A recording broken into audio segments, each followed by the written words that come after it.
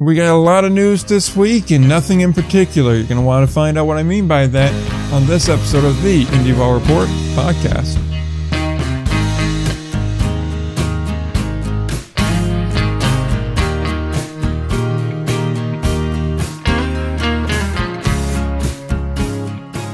Alright, we're back again. Episode number 157 of the Indie Ball Report podcast. I'm Nick, he's Will. I'd love to say that we have some sort of groundbreaking news this week, or that there's something major on the horizon, or we have some sort of great interview or fun segment or something along those lines, for you today. But unfortunately I can't, because there really is nothing this week in the way of news, except for a bunch of, smaller miscellaneous type stories, some tryout news, some, lower level team news, some fun promotions and whatnot, that kind of thing. And I suppose there's also coaching staff news as well. Yeah, we're reaching that point of the year where it's essentially just player signings and whatnot. Like, all the major off-season news isn't going to happen this close to the season. But I think the most important thing to happen this week, of course, the MLB lockout being done. And let me just say, everyone on Nick's poll who was saying that Atlantic League opening day would happen before the end of the MLB lockout, I actually voted the MLB lockout, and I nailed it. And me and like 10% of the people did. And me and the minority and I were right. You know, I was really expecting to be able to come on here and go, 8% of you, because I tweeted it out and then I deleted the tweet because I realized I horribly butchered the tweet because I've had words in the wrong places because I half-assed sending it. I was originally going to say something to the lines of, it's the hope that kills you, to the 10% that actually think Major League Baseball is going to get their shit together. And then they got it done. So it's kind of interesting how that goes. And in hindsight, it did seem a little obvious because they were close to getting it done. But, it's better to not have hope in those types of situations because it doesn't kill you nearly as much when it falls apart. So, yeah, I definitely get that, but at the same time, I think that just thinking like logically about it, like, oh, they were close on so many things. Like, are they literally going to let an international draft squabble take away from another week's worth of games? Probably not. So I was just thinking, like, there's just got to be too much desperation, and they'll make it happen. And they did. Not that I'm not angry with them, but they got it done. I suppose, but in any event, we do actually have indie ball stuff to talk about. So I suppose we should talk about that, and then who knows? Maybe when we get to the end of this, if we're only at 20 minutes or 25 minutes, we could do some team previews and whatnot. So, with that said, I suppose we should probably get going here. We'll open up with the kind of obvious thing here, which is really the only piece of substance news, which is Lincoln has finalized their coaching staff for 2020. Brett Jody's going to return for his second year at the helm of the Salt Dogs. He went 53-47, missed the postseason by half game because they dropped their last two games to the road traveling Houston Apollos, so they missed the postseason on that. So never a good thing when that happens. But the rest of the staff is going to be rounded out by Adam Donaghy, a former Somerset alum, time spent with Brett Jody, obviously when he was over in Somerset as well. He's going to hold down the hitting coach job. As a player coach, we have Jason Rogers, a guy that I'm sure a lot of Atlantic League fans are familiar with, also a former major leaguer. Spent some time in a handful of different Atlantic League organizations, so he'll be an interesting addition there. Definitely kind of a veteran type presence. Interested to see how that goes. And then also a guy we had on the show, friend of the show, TJ Zarowitz, also going to be on the staff as a bench coach / the director of player development for the Salt Dogs. Obviously a long-time Pecos League manager. He joined midway through the last season. If you want to know more on TJ, we have an interview with him from way back about 2 years ago, I think now it would be. So you can go ahead and look that up on the website itself. We'll drop links to all that. But yeah, it's a fairly well put together staff here. It looks like a couple of new faces, but by and large, more of the same. Yeah, I'm a big fan of the staff in general. One, obviously bringing Brett Jody back, it's a good decision. Like, disappointing as that season was to end last year, and I will say, just, dropping 2 games to the Houston Apollos, I mean, it was one of the biggest stories of last year, in that regular season last year in Indy Ball, of what the Salt Dogs collapsed. And Jason Rogers, of course, being named as a player coach, that's something I'm not surprised to see from him, just because he's been around Indy Ball for a long time. He knows the Indy Ball landscape. He's obviously a really good hitter in his own right with Gastonia last year as well. So him now making the move to the American Association and Lincoln, him and Brett Jody are I'm sure close, not only from their time in Somerset, but just playing against each other for a lot of years in Somerset as well. So Jason Rogers, really smart guy. I totally see him being in that player coach role. A lot of former Somerset blood in this, especially with Donaghy as well, playing for quite a few years in Somerset as well. And TJ Zarowitz, again, we're seeing more and more and more in Indy Ball.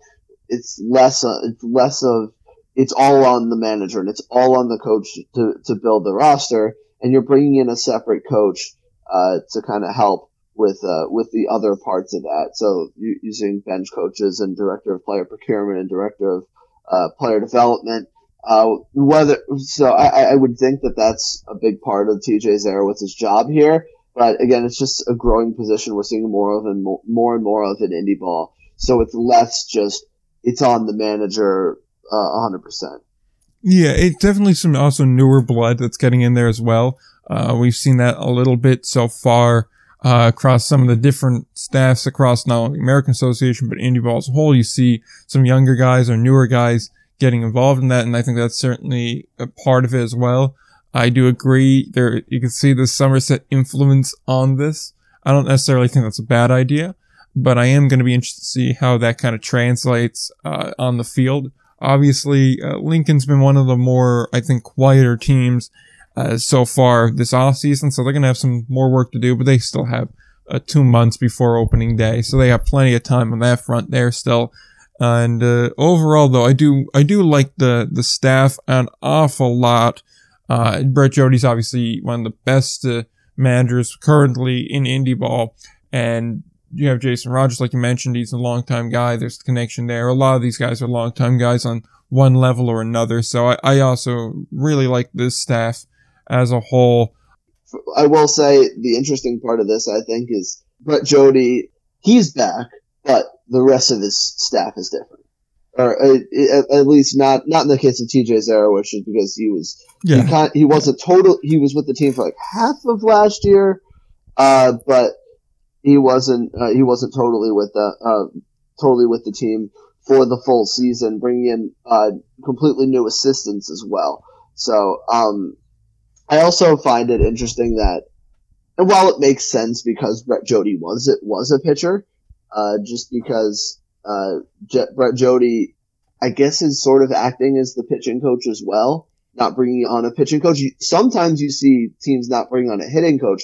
Rarely do you see a team not bring on a pitching coach. So it seems like Brett Jody's taking on that role as well. That's more than just his more than just his managerial role, which is interesting. You don't see that a ton, but it makes sense because Brett Jody has experience as a pitching coach, and he was a pitcher in his own right. So this is not that big of a deal, but just a little bit of a minor thing, but something interesting to note that you don't see a ton of throughout Indy Ball. I'd agree with that, but I mean, like you said, he was a pitcher. There's others, a lot of other guys on the staff here between the 3 other coaches. So it does make it a little bit easier to be able to pull off a dual role like that.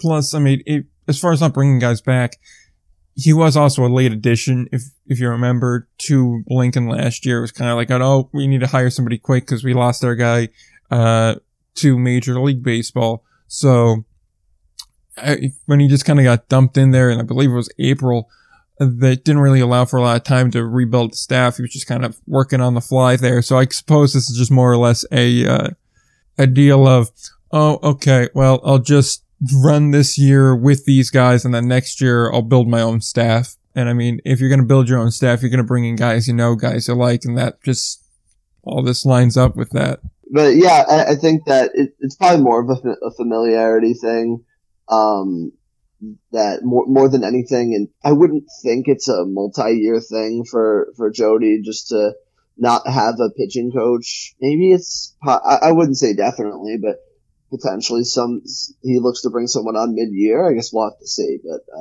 I think overall, a pretty good staff and a lot of pretty good names there, especially for Atlantic League fans. Lots of names on that staff that you probably know. Definitely. And I mean, I understand that they said it was a finalized coaching staff, but I wouldn't be surprised to see maybe like a player coach type situation, add another one of those guys on there for a veteran pitcher that kind of fills that role. That would make sense to me as well.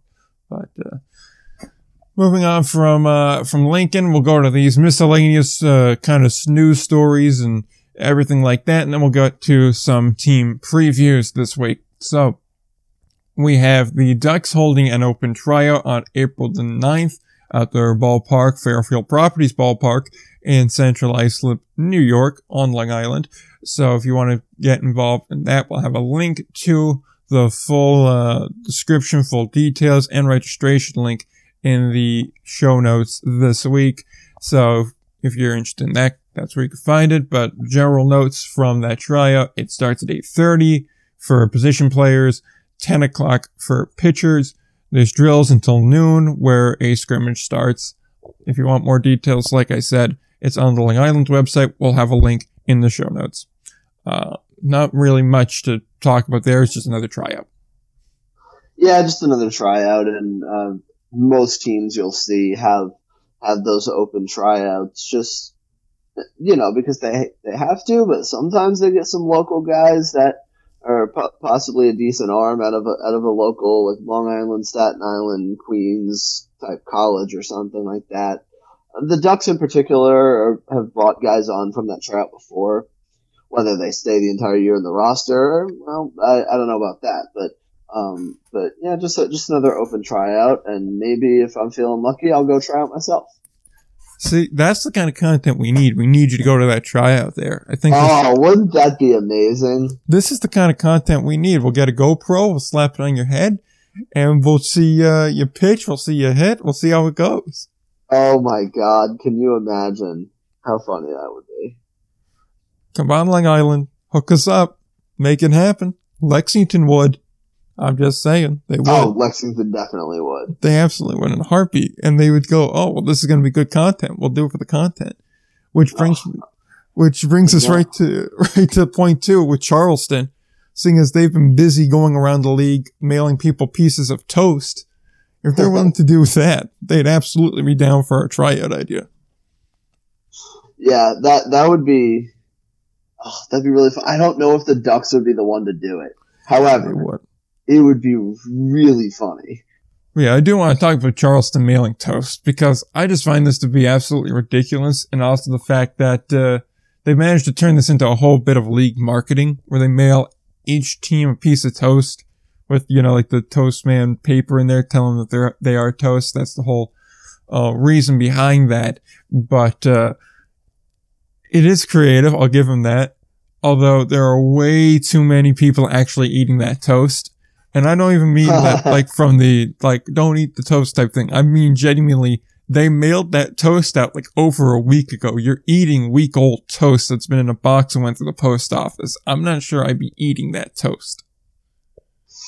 Yeah, I would not either, personally. Just because even though I do love toast, I would not eat that toast. Yeah, I mean, I kind of give our guy, Dave Martin down in Gastonia some props for that because he just straight up pulled out a jelly packet, put some jelly on that thing and started eating it. And I was just like, man, I wouldn't have done that. Each their own. Yeah, I just if it was relatively fresh, fine. It is what it is. But, like I said, that's a solid week-old piece of toast that went through the mail, and it doesn't seem to work for me. Not a fan? Not a fan of eating week-old toast, no. Which is probably stale at this point because I can't imagine you can take too many precautions to keep it fresh. But that said, it is a creative marketing thing. I will say that much. It is. It certainly is. So I don't mind it. I think it's creative. It's funny. Oh yeah, it definitely is. It definitely is creative there. So I mean, I give them props for that, and it definitely does help keep the off season going. It got us talking about it, so it's definitely a positive in that regard. Yeah. Thank you for giving us something to talk about, Charleston. I know. See, they're helping the cause. You know what else helps the cause? York Revolution. What else helps the York Revolution helped the cause because they adopted a dog, which is pretty cool. The dog is a golden doodle. It is going to be around the park full-time in 23, but I assume in 2022 it'll also be kind of generally around the park while it's training and kind of getting acclimated to the full kind of job that the dog has around the ballpark. It just seems to be kind of a ballpark dog. You know, they do the general things, you know, bring balls out to an ump, grab a bat, do like community outreach stuff. So it's training for that. It's something that's kind of fun. Ballpark dogs are always cool. Yeah, I love ballpark dogs. I think it's always I think it's always like a perfect thing because like fans love it. I mean, if you don't love dogs, like what are you doing? Exactly. Just like what are you doing? Exactly. So big fan of that. I think it's really cool. And York always seems to be on the forefront of a lot of those things. So I think it's a creative idea, and hopefully the fans love the dog. And yeah. I don't know, maybe you could do some fun things with the dog on the field. I'm not sure. Like, is it a dog that's super trained? Is it like a puppy? I'm not sure. But it's a couple months old, I know, and I want to say it was 8 months. Yeah, it was 8 months old, and they're in the process of training it right now. So, like I said, perhaps next year they could do a lot of stuff with the dog, but for right now, it's not quite. If you want to help name the dog, you can go onto any of the Revs' social media, and then you just kind of either tweet or post or comment what you want the dog's name to be. I believe they narrowed it down to 3 names, which you could pick from. So, if you're interested in trying to name this dog, you could definitely take advantage of that and go ahead and vote for the name of the dog. But, yep. That said, last piece is just kind of floater news before we get into actual team breakdowns, just kind of off-season recaps for 2, 3, 4 teams. Nothing too major on that front. But King County, they're going to be donating all of their 50-50 raffle proceeds to the Ukrainian World Congress. Likewise, the King County Foundation will also match the funds raised. The Ukrainian World Congress provides medical and protective equipment to the Ukraine. That situation obviously doesn't need much divulging into, seeing as they're currently at war and have been invaded. So it's just kind of a nice touch there. They're donating what I imagine is a decent, sizable amount of their operating income, or I shouldn't say operating income, but money that they're bringing in. I imagine the 50-50 draws fairly well, especially on a lot of nights. So if they're giving their portion of that, to a charity, it is certainly a nice thing to see. Yeah, it's terrific. It's terrific because obviously the people in Ukraine need all the help they can get. Just an awful situation over there, and just hoping for the best. But I think anything that with charity to begin with, as well as helping, doing anything to help like the Ukrainian people and trying to keep them going until hopefully the situation and this war is resolved soon. It's definitely a good thing, and certainly a great move. Yep, absolutely. Definitely agree with that. So on that news, we will switch back to actual baseball talk by getting in there and breaking down some teams for you. I'm not sure if you want to start, Will, if you want me to kick it off, but just, we're just going to generally look through the roster, pull some players out that are of note, and teams that, you're surprised either in a good way or a bad way as to how they're progressing so far. Obviously, it's still early on. We still have about, 6 weeks to the Atlantic League and about 2 months on the other leagues, but it's still interesting to recap at this point, you know? Yeah. Well, why don't you kick us off, Nick? I'm interested to hear who your first team is. All right. So I'm going to start us off with a team that has been down in the dumps as of recent, but they went through kind of an overhaul in the offseason, bringing on a newer staff. This is obviously the Gateway Grizzlies. They brought in Steve Brook. Steve Brook brought in a couple of his guys to kind of fill out the staff, Nick Kennedy being the main one there. And all in all, I've really liked their offseason so far. They've had some really nice guys.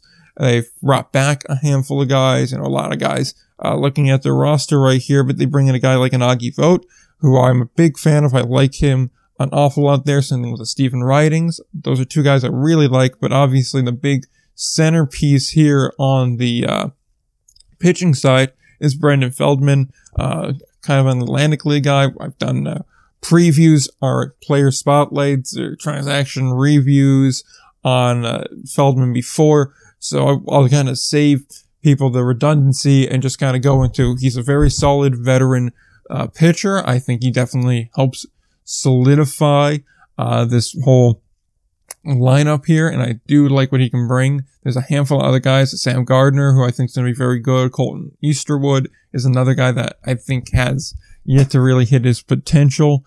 Carter Hayes has been a guy that's shown at times that he really has something there, so I like the pitching staff. I think they're going to be fairly strong there.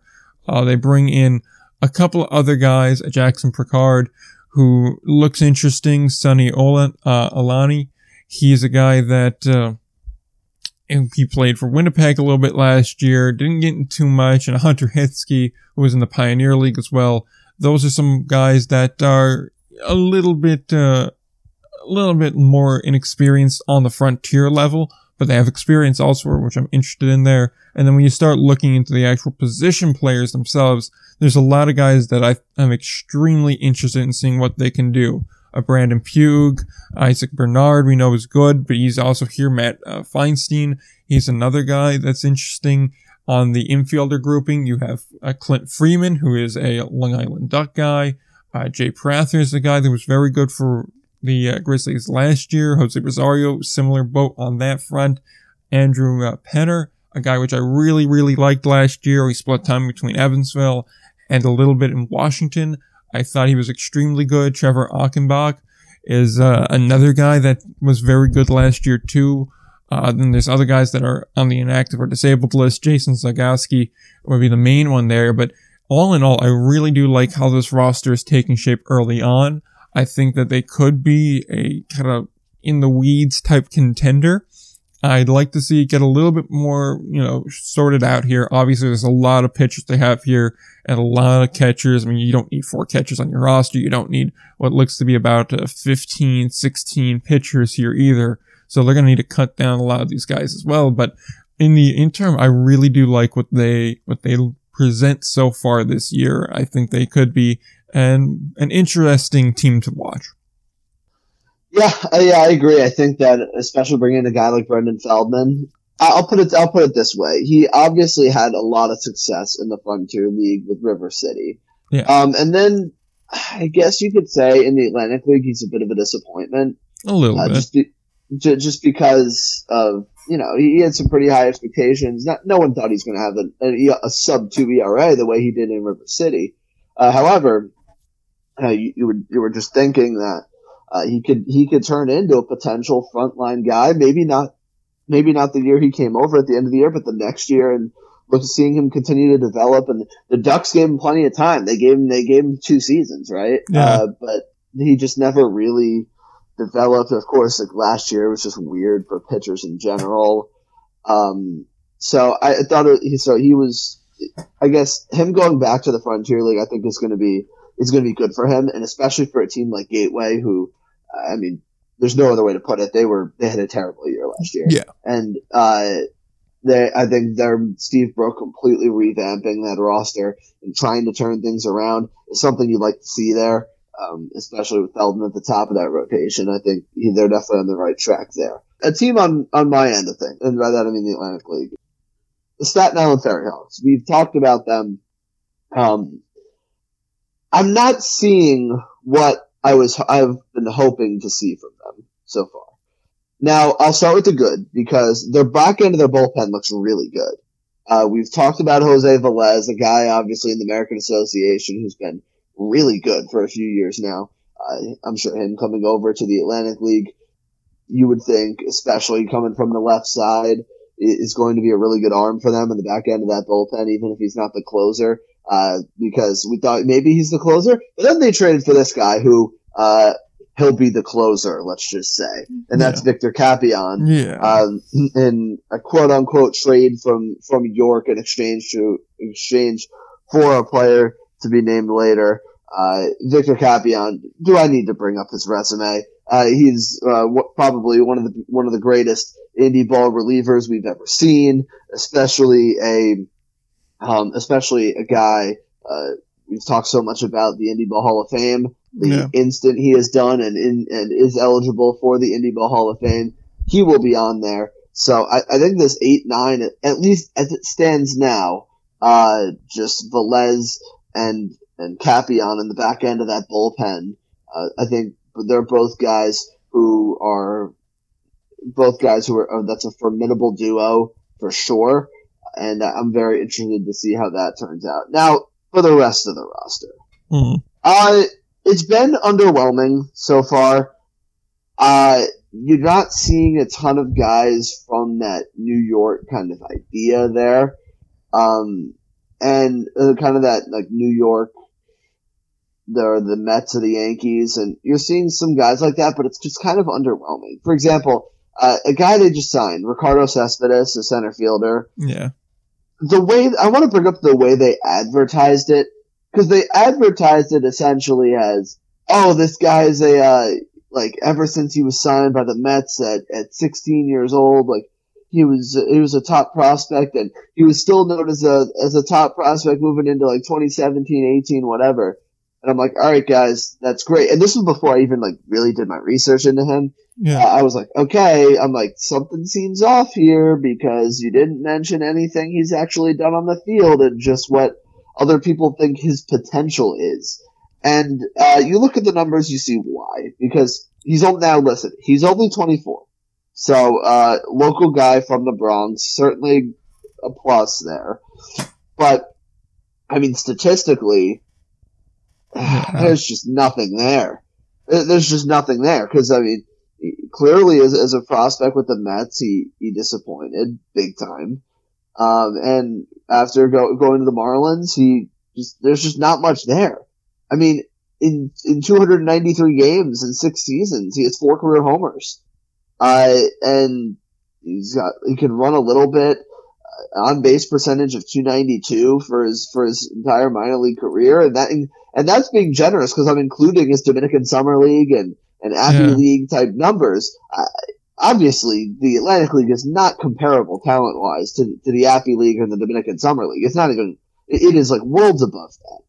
And, you know, he's never played above Class A ball, and I don't know. And it's not just this isn't me just it's a PG-13 podcast, so this isn't me just being like, hey, I just want to shit on Ricardo Cespedes. So that's why I'm bringing up the Staten Island Ferry Hawks. It's just these are the type of guys that they're signing, and I just don't really see it outside of this back end of this bullpen.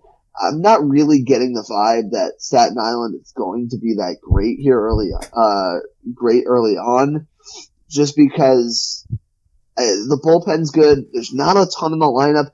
I mean, to be honest with you, Casey Clemens, we've talked about how Clemens is good. He's solid. He's probably, as far as Atlantic League first basemen go, probably maybe a tick above average, maybe a little bit more to the average side of things.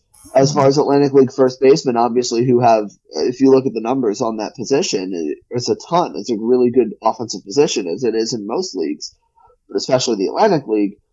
And Clemens is solid. He's the last name attached to him. Well, although it's just I don't see much of anything from this lineup at the moment. There's not a ton of starting pitching either. It's early. There's a lot of guys they could sign. I just think early on with this roster for Staten Island, I'm nervous. I don't see it. I'd agree with that too. Obviously, a bullpen is important, and I'm not going to try and diminish it. because I really do like their bullpen. I think of Velez and Capion, 1-2 punch. Like you said, it's going to be towards the upper echelon of the league. You know, it's hard to find that kind of a punch, especially with how difficult pitching was to find, last year and in past years. But a bullpen really only begins to matter when a game is still close. So if you're not really scoring runs, or your starters aren't really keeping the game close, then it doesn't really matter how good your bullpen is if you're starting to go to them when it's 8-0, 6-2. At that point, the game's kind of already out of hand. So, you know, I like it. I definitely agree. It's a good thing here, but I also agree with you, Will, that it seems like they kind of neglected the starting rotation a bit. It seems like they haven't really gotten a big, reliable piece yet as far as position players go. On. Yeah, exactly. At least early on. Like, there's still over a month left. There's about 50 or so days until opening day. So there's still plenty of time to get it. But it is a little bit on the edge of, at least if you could have a lineup full of, like, Casey Clemenses, I guess would be the plural of it, then you would be all right. You know, you'd have probably about a league average offense, maybe slightly above in some areas and slightly below in other areas. You could probably get by, and then we could talk about how, okay, well, you just need a few starters and then you'll be fine. But right now, it does feel like they need another piece or two.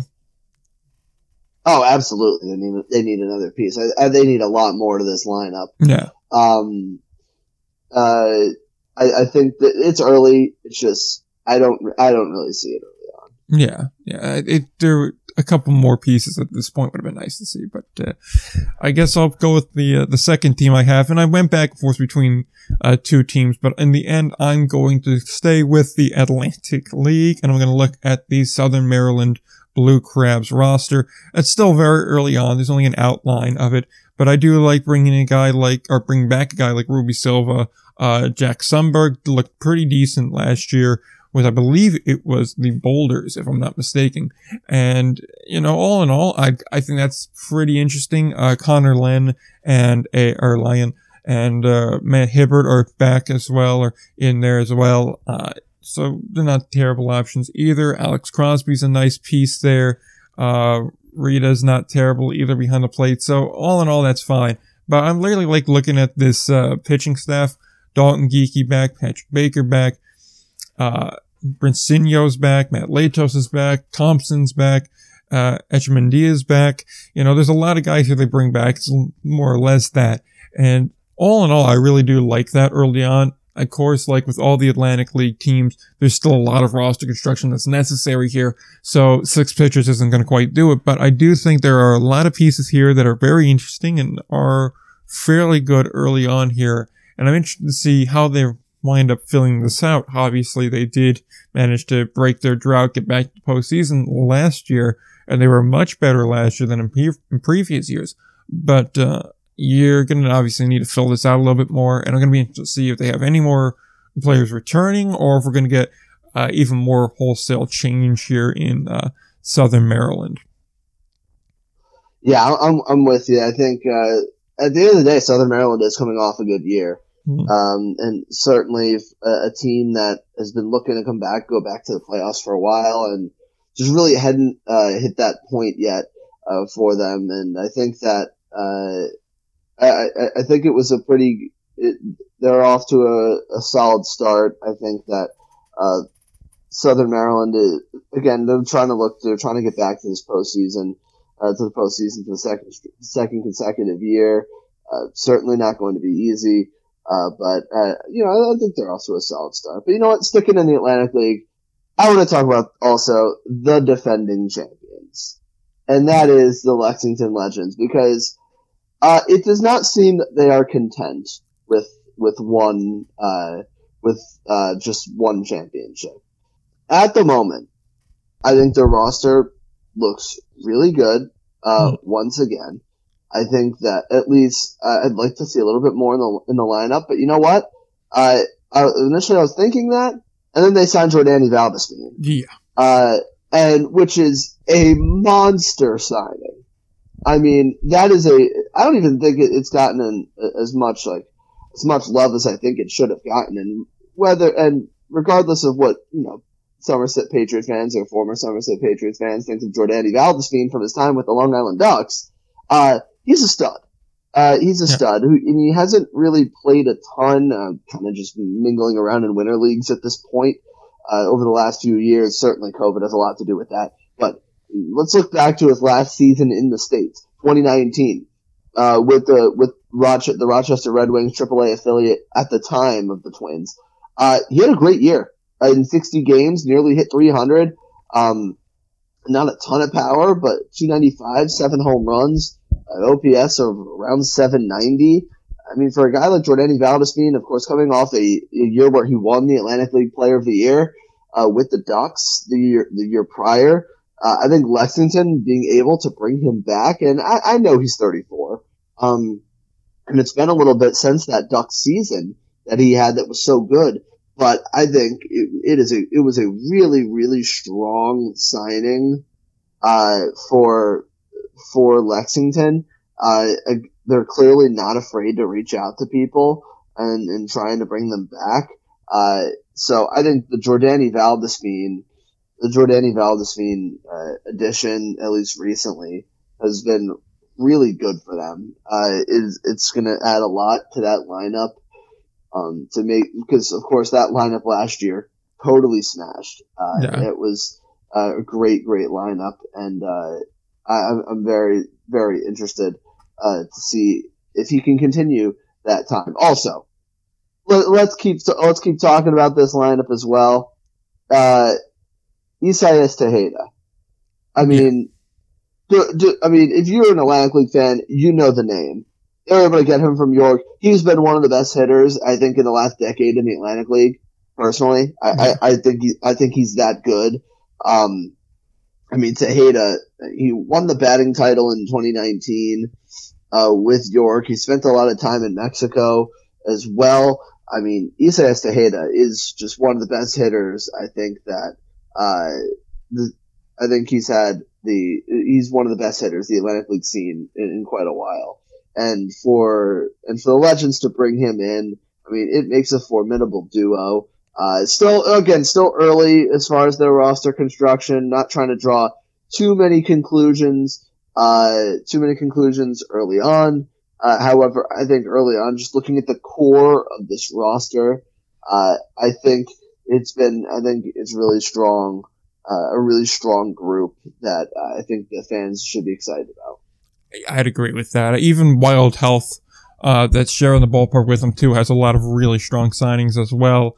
But as far as Lexington goes themselves, it is a team that's pretty stacked again. I almost didn't want to mention them just because of the fact that when you look at the roster, there's just a new guy every time. There's a new addition there, and they're just so good that, again, they're expected to be at the top here, and it'll be interesting to see if they can't manage to repeat again as champions there. But I agree with everything you said, Will. It seems like everywhere on their roster has at least one solid player, and just adding in a guy like a Jordani Valdespin, it's just really hammering that point home that they are going to be contenders. They're going to be here, and they're going to be a problem for a lot of teams, especially in that South Division this season. So, I'm not sure about you, but I got one other team that I do really want to cover, so I'm going to just kind of go through them very quickly here. Sure, go ahead.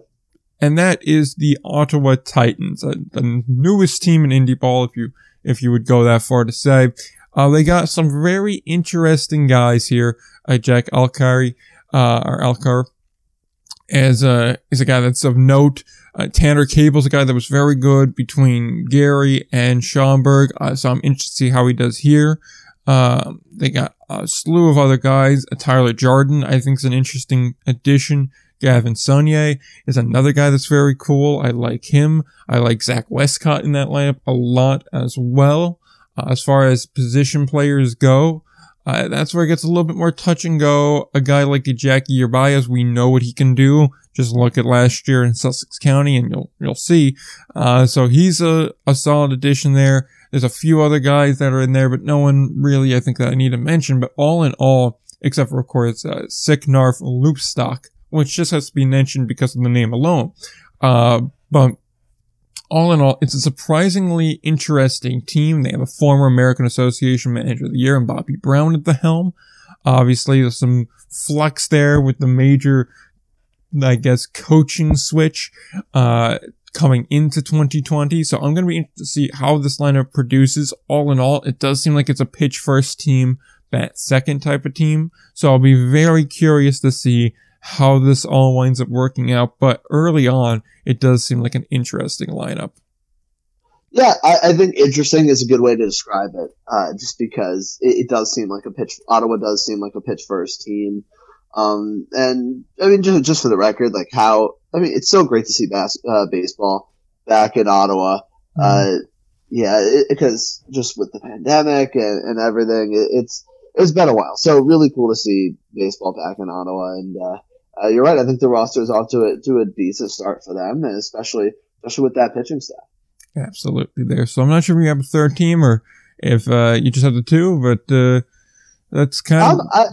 I think just one other, maybe not so much a team, but like more of a player signing that I was a big fan of. To be honest with you, I'd have to say Mark Zagunis that the Barnstormers brought in. I believe just yesterday was the announcement of that signing. But I mean, Mark Zagunis is a guy who's been in the MLB as recently as 2019. So he's certainly an interesting signing there. I mean, he played 30 games in 2019 with the Cubs. Kind of mixed results as you would probably expect. Probably more of a pinch hit role coming off the bench. So I think it's a really exciting signing, especially for a team like the Barnstormers. You have certainly a hitter friendly park, but Zagunis has had success at the AAA level. I mean, even in 2019, he hasn't played since then. But in 2019, 68 games, he hit 294, 6 home runs at OPS of around 835. So I think a really good signing for the Barnstormers, especially in that park. You would think the power numbers tick up a little bit, but I think Zagunis is a really good signing for them. Yeah, I'd agree with that. Obviously, anytime you have major league talent, especially recent major league talent, it's going to help out. Like you mentioned with the ballpark factors, he could be a very interesting and productive player to watch there. So obviously, there's a lot of teams in Indie Ball this year that look interesting so far. I think that kind of brings us to the end of this week's show. Obviously, you could tell it's one of those dog days of the off-season type show, but there soon enough we will have tryouts, we'll have drafts, we'll have actual baseball before you know it. So we'll see where that takes us. But at this point, if you want to follow the show, you can do so on Twitter at IndieBallPod. If you want to follow on Instagram, you could do so at IndieBallReport and at AOPP_news. Of course, you could also go to the website where you can find the show notes. You can find the interview with TJ Zerwitz, the, full-time bench coach and director of player development for the Lincoln Salt Dogs, before he held those titles, also on the website as well, underneath the episodes and interview subtitle. So there's that, and links to everything, of course, in the show notes on the website as well. And you'll find our Indie Ball Hall of Fame. You may have heard that mentioned this week. The ballot just went up a few days ago while you're listening to this. So be sure to head over there and then go to Hall of Fame and then click the link to vote for your, preferred candidates to enter the Indie Ball Hall of Fame. If you want more information on that, go to, wasn't last week, I believe it was 2 weeks ago show, for more information on that front there. I'm thinking we leave the ballot open till, say, the end of the month, and then we announce sure whoever managed to get in, say, around opening day. I think that'd be a pretty cool thing to do. Yeah, absolutely. All right, so you got till April the 1st to vote on that poll. So be sure to get at it. You'll have about a month to take advantage of that. So with that said, you can also find the show just about wherever you find podcasts, TuneIn, Stitcher, Spotify, Podomatic, Google Podcast, Apple Podcast. Like I said, just about anywhere you can find it. Rate and review if you can. Subscribe if you can. To to help the show grow and so you don't miss any episodes. With that said, do we have anything else left to add this week? The thing I have to add this week, it's rather quick, but Champ Week, college basketball, really cool. Very excited for that. Very excited for the conclusion of that this week. And Selection Sunday. And the Rutgers Scarlet Knights, at this point, barring any sort of catastrophe or the committee being brain dead, should be in the NCAA tournament for the second time, for the second year in a row. And if the pandemic didn't screw it up, it would have been 3 times in 3 years. Steve Pikiell just got a huge extension, as he should, and more importantly for me, raising the contract buyout to $15 million, so none of the blue bloods can get in there and try and steal Steve Pikiell away from Rutgers with their lots of cash. So that is certainly a good thing for me, especially as someone who watched the really terrible years of Rutgers, and it's not something I take for granted, getting a chance to watch them in the NCAA tournament.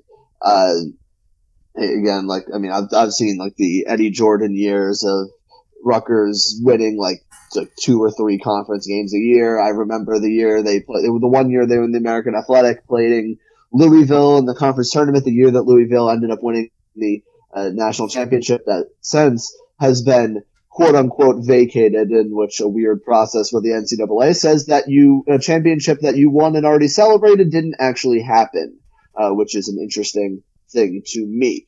But regardless, in that games they lost by around, I think it was 55 points or something like that.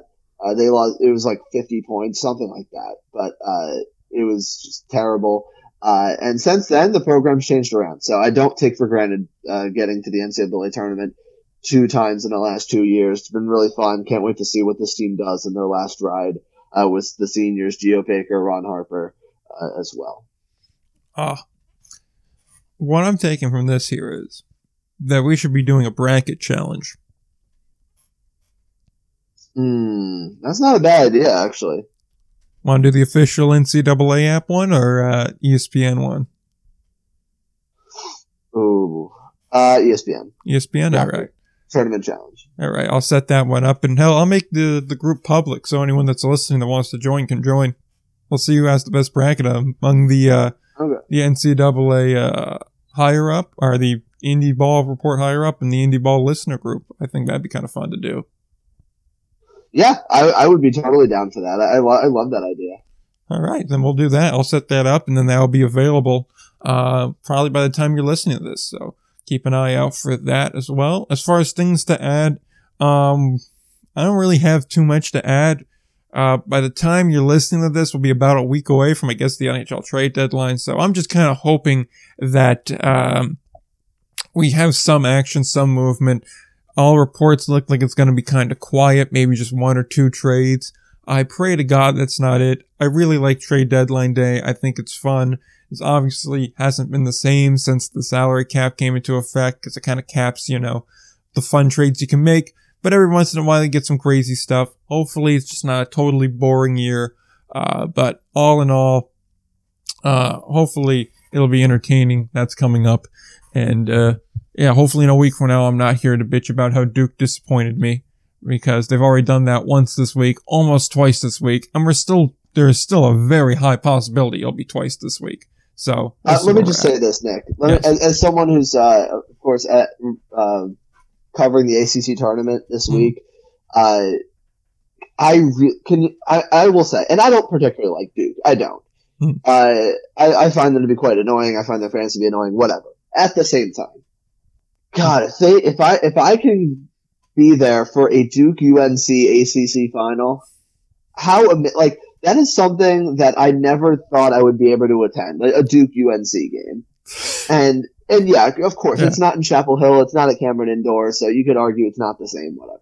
Yeah, but it's still Duke It would UNC. be so amazing to possibly be in person to watch a Duke UNC game, and something I never thought I'd be able to do. So selfishly, I'm kind of hoping for that Duke UNC is the championship game tonight as you're listening to it. However, if it's not and it's Miami Virginia Tech, feel free to make fun of me as well, because we'll find out Friday night, which will be last night. So if you're listening to it, you will already know who's in the ACC final, and I do not.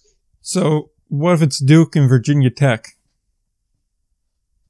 I actually Virginia Tech has been a team I actually like watching. I like watching them play, so I wouldn't mind it. All right, but the important thing to gather from that last little bit there was, if for only a temporary moment, you're part of the brotherhood of Duke. Oh, stop it! Cut the crap. No, that's what I hear. I hear that you want Duke UNC. Don't start with this brotherhood crap. Like I'm in some damn frat. Like, no. It's not really a frat. It's more you Duke fans are so weird. Like, no. I'm just saying, the Duke way has managed to win 5 national championships. So I don't doubt that. I don't doubt any of that. It's not weird if it works, and it clearly works. Okay. I'm just saying. All right, look, we're at the point where if we don't make an Elite Eight, it's a failure of a year no matter what. And particularly with this group, I kind of expect the Final Four. There's enough talent here where you should be through the first 2 rounds on talent alone. But I agree with that. But, when it comes to Duke basketball, I've learned that the worst seed to be is a 2 seed. You don't want that. Anything else just seem pretty safe. The 2 seed's always a risk. But that is true. Plus, I don't know a more long-suffering college basketball fraternity or a fan base than Duke. We've gone so long without winning a national championship. It's just unbearable. 7 years. Can you believe that? 7 long years. It's awful. Just awful. I'm praying for you every day, Nick. It is a struggle. It's a struggle. Every day is a new challenge and a new struggle. And you say you're okay, but you're not okay. Right? Because you're watching. Not okay. You're watching a team that should be blowing Syracuse out of the water. Yet for some reason, Syracuse has not been blown out of the water until the last 30 seconds of a game. And you're just thinking this is completely and utterly unacceptable. Yeah. But we'll see how that tournament works out. We'll have a bracket challenge up fairly soon, and hopefully we'll have a Duke UNC ACC final that winds up with Duke taking the season series 2-1. But we won't know that until next time, and until next time, don't forget to play ball.